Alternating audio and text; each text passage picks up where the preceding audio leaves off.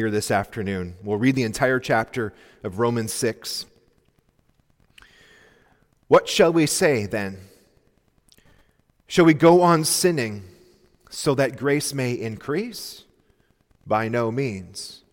We died to sin. How can we live in it any longer? Or don't you know that all of us who were baptized into Christ Jesus were baptized into his death?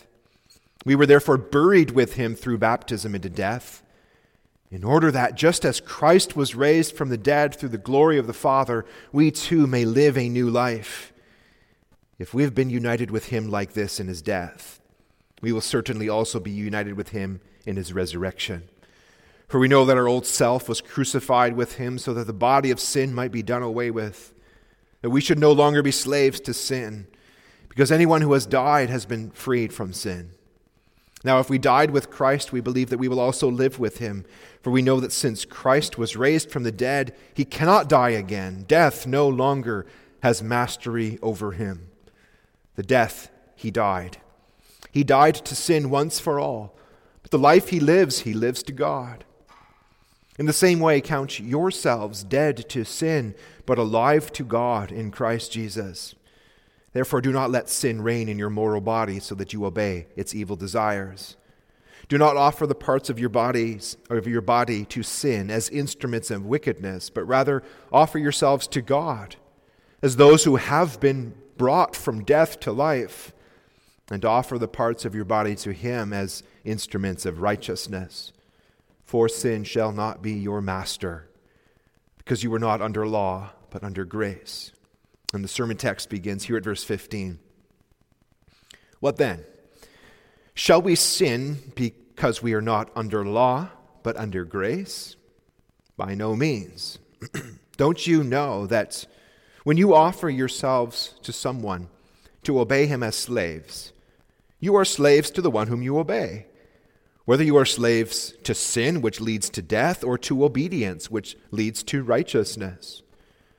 But thanks be to God that though you used to be slaves to sin, you wholeheartedly obeyed the form of teaching to which you were entrusted. You have been set free from sin and have become slaves to righteousness. I put this in human terms because you are weak in your natural selves. Just as you used to offer the parts of your body in slavery to impurity and to ever-increasing wickedness, so now offer them in slavery to righteousness, leading to holiness. When you were slaves to sin, you were free from the control of righteousness. What benefit did you reap at that time from the things you were now ashamed of? Those things result in death. But now that you have been set free from sin and have become slaves to God, the benefit you reap leads to holiness, and the result is eternal life. For the wages of sin is death, but the gift of God is eternal life in Christ Jesus our Lord. Over 10 years ago, now that our congregation in New Westminster, as far as I'm aware, had basically its first joint events with the congregation of Maranatha Canadian Reformed. And it was to study together the 2 Ways to Live course. 2 ways to live. And I'm so grateful to this day. I remember it. And today, our catechism students in the younger class are learning it. So grateful for that. 2 ways to live. There is one way to summarize the story of the Bible. The good, glorious gospel of God in which he comes into a world enslaved to sin through the reign of death, behind which leers the face of Satan himself and his kingdom. And God steps into that world that has rejected him, that is bound for death and hell. And he says, "This is my Son, with whom I am well pleased. Listen to him. Here is your salvation. Christ is dead, and Christ is risen for you. Receive the gospel. Embrace the gospel. This is your good news. Rely upon the Lord Jesus Christ, his death and resurrection for your salvation." And so, Paul's letter to the Romans has been presenting to us, first of all, sin, its universality, how we are all condemned in guilt because of our sin, and we are liable to eternal judgment. But over against that is the righteousness of God through faith in Jesus Christ, by which our sins are forgiven. We are acquitted before the judgment seat of God, and a perfect righteousness is given to us, a gift. We are clothed with that righteousness, and that's ours through the empty hand of faith. And now the Apostle Paul, as we step into Romans 5, into Romans 6, he is unpacking the implications of that gospel for our lives. And here in verses 15 to 23, the implication can be summarized in this way. There are two ways to live. There's one way, that is obedience to sin. Sin is your employer, sin is your master, and you receive its wages at the end of the day, which is death. Sin consumes you, sin eats you, and then it's all over, and you're dead. Not only physical death, but eternal death in the hell of fire. On the other hand, the other road is the gift of God. We cannot earn that. It is not a wage paid for work put in. It is a gift given to us on the basis of Christ's finished work, His perfect life, His sacrificial death, His victorious resurrection, His ascension, all that He has earned for us on our behalf. Now this is a gift given to us. And the obvious question is, which path will you choose? Whom will you serve? There are two ways to live. Which way will you take? And we'll see this afternoon that as we consider these two pathways, the clear call to us, the clear message for believers, Paul is talking explicitly to believers. That doesn't mean it's not also for unbelievers. Of course it is. We all need, whether we are believers or unbelievers, to repent and believe the gospel, to come to the Lord Jesus Christ, who alone is our help and our hope and our salvation.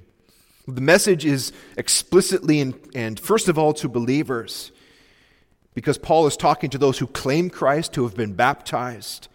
And he says in verses 1 to 14, be who you are. You were baptized. Baptism is a sign and seal of you dying with Jesus and rising with Him. This now is what marks your life, the death and the resurrection of your Lord Jesus Christ. And this therefore must also be present in your life. This is who you are. You are dead to sin. You are free from its power, its dominion. Its power is still felt, I should say, but you're free from its dominion and its rule. Now be who you are in Jesus Christ. Now as we step into verses 15 to 23, Paul is going to unpack a little bit more that demand, that call, that claim upon our lives. Verses 1 to 14 is very much about who are you in Jesus? And now and what are the implications of that for your life? The theme we'll consider this under is God's grace in Christ. All of God's saving blessings are found in Jesus Christ. We can't separate His grace from His person. We need to come to Christ for that grace, but God's grace in Christ claims us for His service. God's grace in Christ claims us for His service. And as we look at that theme, look at three aspects of these verses. We're not going to walk through it point by point as we go through the verses, but see how these three aspects are kind of woven through the text. The first aspect is that grace demands our service. Grace demands our service. But not only does grace demand our service, we'll see secondly, grace gives what it demands. That is, grace empowers our service. This is what separates it so much from sin and even from the law. Grace empowers what God demands of us. God's grace enables us to fulfill that calling. And then thirdly and finally, we'll see how grace motivates us for service. Grace motivates us for life change. Grace demands our service. We don't often think of grace demanding. I often think of grace giving, and that's absolutely true. Grace does give. Grace we think of as God's power, of God's gift, of unmerited favor. But grace does demand. When Jesus saves us, he doesn't say, give me some parts of your life, or give me your life and I'm going to fix it up a little bit and then you're all set. No, he says what? Unless you lose your life for my sake, you will not find it. And if you try to preserve your life, if you try to hang on to it, you will lose it. In other words, Jesus is saying to us, when you come follow me, I give you a whole new life. It's still you, still the one whom God created you to be, but now I truly give you that life. You are a new person, a new creation. You are raised from the dead with the Lord Jesus Christ. God gives us a new life in the Lord Jesus. And so it's instructive to us to see the great type of salvation in the Old Testament. That touchstone of Israel's salvation that pointed ahead to the cross of Christ, namely the Exodus, in which the Israelites were enslaved to Egypt, enslaved to Pharaoh's power, and God brought them out of there. He gave them freedom. He purchased them for freedom. And what was that freedom? It was not to live however they wanted, like however they wanted. It was not to say, as some might say, well, God accepts me as I am and he just wants me to be happy. No, true freedom is found in service to God. And so God says to Pharaoh, let my son go that he may worship me. There are these two ways to live. Grace demands everything. But it doesn't, in his grace does not demand everything from us so that he can consume us, but so that he can bring us into his freedom, into the liberty of his kingdom, to set us free from that which consumes and eats and brings us into destruction, to instead bring us into his life. And so we sung from Psalm 1, there are these two ways to live. The one is the way of sin. And where does it lead? Well, it leads, you're like the chaff that the wind blows away. It all comes to absolutely nothing. And on the other hand is the one who trusts in the Lord and attends the means of grace and loves his word, and he puts down roots and bears fruit. And this is a flourishing and a stable life. It faces tribulation. Yes, it does. But this life is stable. There is a blessing in that life of following the Lord. The demands of God's grace that is not something that consumes us, but that brings us into his freedom. The logic of this demand is that because you were united to Christ by faith, you died with Christ to sin, you can't go on living in sin. A couple of places where we see this demand in these verses. First of all, verse 16. Don't you know that when you offer yourselves to someone to obey him as slaves, you are slaves to the one whom you obey? Whether you are slaves to sin, which leads to death, or to obedience, which leads to righteousness. And this is fairly simple logic. Whomever you present yourself to obey, if you look at your life, well, what do you see in your life? And as we honestly examine our lives and we ask, well, what do other people see? What do I see? What does my church family see in my life? How about my family? What I'm like at home? How about at the workplace? How about online, where nobody but my anonymous online buddies can see me? What about in my private life, where no one can see me except for God? Who am I? What does my life look like? And Paul is saying, whatever that looks like, whomever you give the best strength of your life to, your strength, your heart, your mind, your soul, whomever you give the best, the first fruits of your life to, that is your master. Because there are only two ways to live. You can't serve God and mammon. Yes, there are a smorgasbord of religions and competing theologies out there. But at the end of the day, it comes down to two. There's the way of sin, Paul says, or there's the way of obedience. Sin leads to death, and obedience leads to righteousness. Grace demands our service. And again, Paul roots this in what is already true of us. Verse 18, you have been set free from sin. And it's important to realize here that in the context of verses 1 to 14, this is not saying, Paul is not saying that all of our sins are gone. We have no struggle with sin anymore. That would defeat the whole purpose for Romans 6. Paul is explicitly telling us to fight against sin, to offer ourselves up to God in righteousness, not in the ways of sin. In 1 John chapter 1 and 2, explicitly say, if you say you're without sin, you're a liar. It's just not true. We all have sin still present in our lives. But a Christian, Romans 6 is saying, you claim Christ, you believe in the Lord Jesus Christ, and you have been, and baptism signifies and seals this. You are set free from the dominion of sin. Sin's back has been broken. It's still present as a rebel in your life, but it has no true rights to you anymore. Christ does. Christ is king. Grace reigns. And grace demands, then, our service. That's the overall thrust of verses 15 to 23. You are a slave to whomever you obey, either sin leading to death or obedience leading to righteousness. And so, in verse 19, just as you used to offer the parts of your body in slavery to impurity and to ever-increasing wickedness, so now offer them in slavery to righteousness, leading to holiness.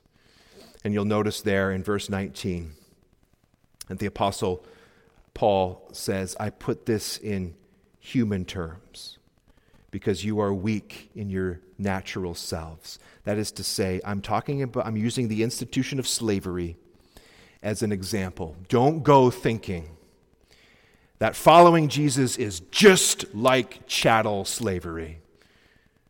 Of course, one of the big differences is that Christ doesn't force us into anything that we don't want to do. The Holy Spirit, what he does is he changes the desires of our hearts, changes our loves, our affections, so that now our desires are for Christ and we follow him from our hearts. This is not chattel slavery in which we are forced and bought and sold and in that kind of crude manner. Oh, Christ is a good Savior and a good Master.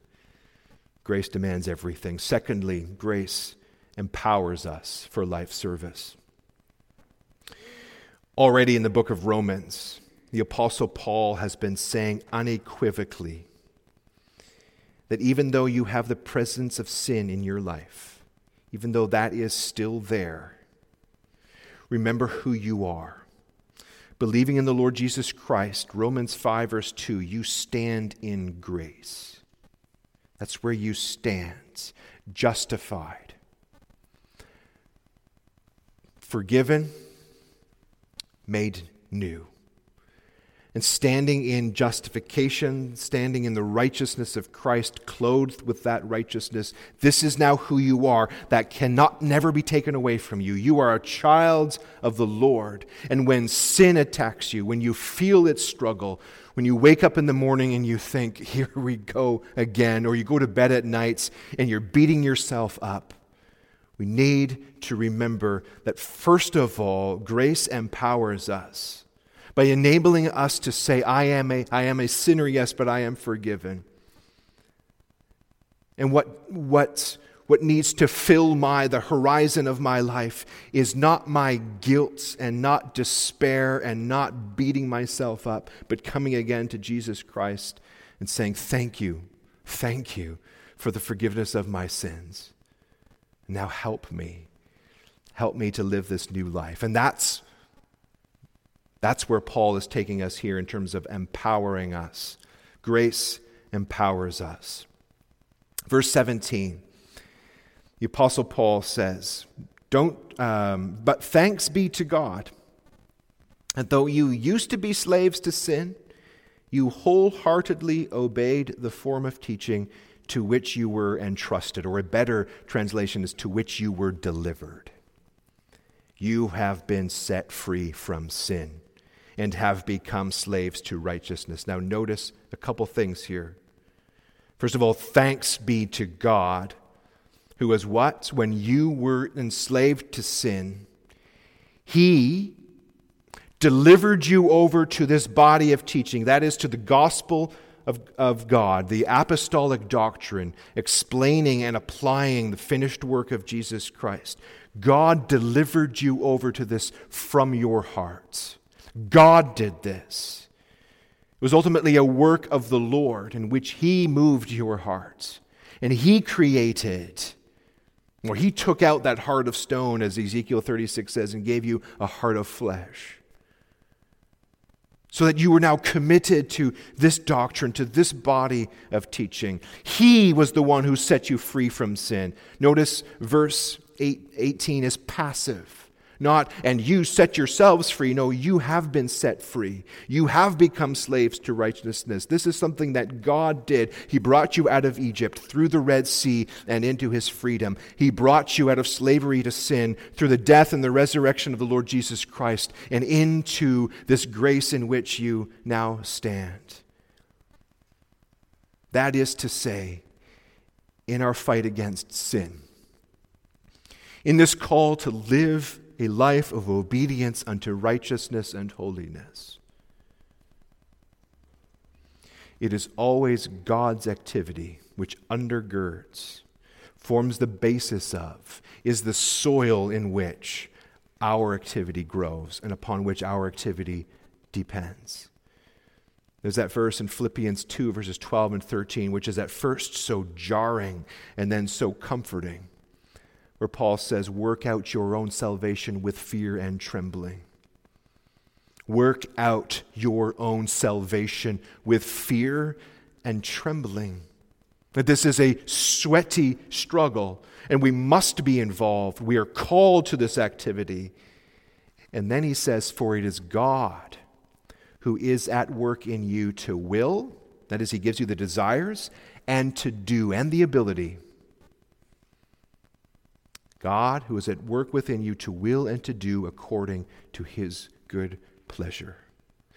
And so, brothers and sisters, when I say, or when any other pastor says, or when you encourage one another and you say, run to Jesus, strong and kind, go to Jesus, go to Christ, go to His Word, go to Him in prayer, take part in the means of grace, partake in the Lord's Supper, go to worship.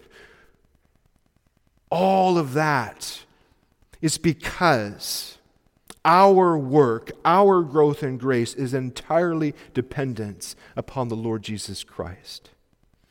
At the beginning of this passage, Paul says, shall we sin because we are not under law, but under grace? By no means. Now, what does Paul mean when he says we're not under law, but we're under grace? Well, back in Romans 3, he has said, the law, what does the law do? The law condemns all men in their sin, and it leaves everyone guilty before God. You are no longer under that law.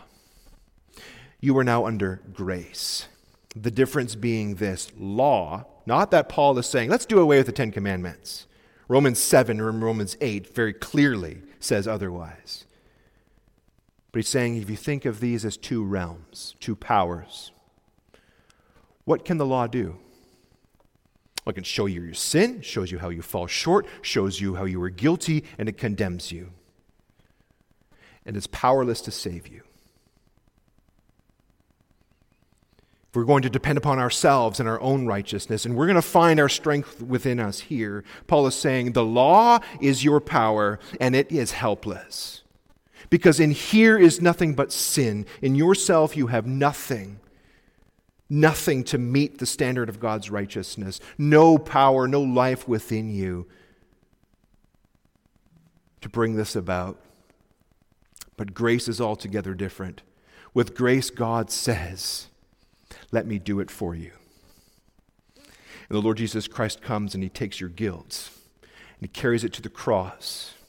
And he says, let me take your life and I'll live it for you. I'll be born in a manger. And I'll suffer all the temptations you suffer. And I'll carry all the sorrows you carry. And I'll be acquainted with all the griefs you are acquainted with. And I will carry those. And I will fulfill that life faithfully. Head, heart, hand, to the cross. And then, even though I don't deserve one bit of this, I will offer my life up to bear that sin, to bear that guilt and the punishment for it. And rising from the grave, now I give this to you. And now all the resources of Christ are for us. As Paul himself will say in Ephesians 1, that power which raised Christ from the dead and seated him at the right hand of the Father, that's yours. And I don't believe that very often. I confess that. But it is life-changing, truly life-changing in every sense of the word. When we say, Lord Jesus Christ, I can't do this. And I am a sinner. And I feel the presence of sin in my life. And I feel the tug of its power. And sometimes it threatens to rule me. Perhaps even today you say it's beginning to rule me. Or it is ruling me. And here's the grace of God. God demands everything of us in His grace. But He gives us everything. Everything that He demands, He also gives to us. In the Lord Jesus Christ, the law condemns, it is powerless to save, but Christ says, come, and I will give you a new life. And I will be at work within you. Come, rest in me, and find your life in me. So grace empowers us. Thirdly and finally, grace motivates us. I'm going to be more brief with this, but these are beautiful promises. Grace motivates us. We see two ways in this passage in which grace motivates us. The first is grace motivates us with blessings. And by motivations, I mean these promises, you can say it's God holding out the carrot. Now that makes it sound kind of trite, but in which God is calling us forward with these blessings, these rewards, gracious rewards, not earned, but given to us as a gift. And these blessings of following Him, of living life in His service. And the first is the blessing in which righteousness becomes its own reward. A blessing in this life already. Verse 19, beginning in the second sentence, just as you used to offer the parts of your body in slavery to impurity and to ever-increasing wickedness. What does sin do? Sin makes us less and less human. Paul says in verse 20, when you were slaves to sin, you were free from the control of righteousness, and the sinful human heart, the unbelieving person, thinks, isn't this great? I can live life on my own terms, but actually blind to the fact that none of that's true. He lives life on sin's terms, and sin always demands more. And so you offer the parts of your body in slavery to impurity and to ever-increasing wickedness. It always demands more. So now, he says, offer them in slavery to righteousness, leading to holiness. Righteousness and holiness. The way of the transgressor is hard, but the way of righteousness is the way of blessing. And I'll just add one simple reminder to us in this. So often we don't obey God's commands because we don't believe His promises. He says, look, you walk in this way, and here are the rich promises, here are the blessings. And because we don't think God is really good and doesn't really mean it, we choose not to go the way of his commands. But we know God is good. And we've seen his goodness in the cross of Christ. And when he commands us to go down a pathway and he promises blessing in that, we believe that. And say, God, you are good. Your commands are good. They are life for me. And I will walk in that way, in the way of blessing. The final motivation, or the second motivation, is not only blessing in this life, but eternal life in the new creation. But now, verse 22, but now that you have been set free from sin and have become slaves to God, remember, he says, Christian, who you are. Don't look at your sin. Don't look at your failures. You look at Jesus Christ and what he has done. All that he has done, that is now yours, if you believe in him. Now follow him. Now live for him. Now there must be righteousness, and there must be new life, and there must be life change. The benefit you reap leads to holiness, and the result is eternal life, a home of righteousness, in which we see the face of the Lord Jesus Christ and we live forever and ever in a place of peace and righteousness and unending joy. And here's the motivation then for the Christian life. We know that if we belong to Jesus, we've died and risen with him, signified and sealed in our baptism. If we truly belong to him, his life will be at work in us by his Spirit. And we will manifest in our lives, not perfectly, far, far from it, but truly, godly desires for him, a desire to lead a new life. Our lives will be characterized that we live not perfectly. We're so often failing.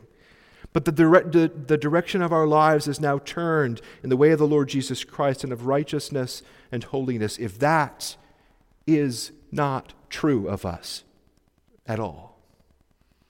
And instead we live for self-interest and we give the best of our life to sin, we will not inherit eternal life because Christ is not truly in us. That's the motivation here. Say, do you want to go to heaven? Do you want to see God? Well, blessed are the pure in heart, for they shall see God. Do you want to see God? Then make a break with sin. Fight sin. Commit yourself again to that fight against sin. And if today you say, I don't have any of this, and I'm a slave, and I don't want to be that. I want to have this new life. I want to be in the new creation with the Lord Jesus Christ. And the gospel is all right here for you as it is for each and every one of us. Well, who makes a break with sin in your life? It is Jesus. You come to him. You can't make a break with sin without him.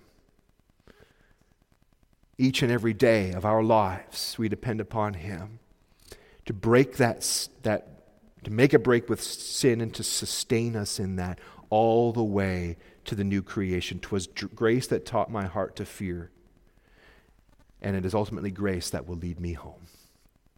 Amen.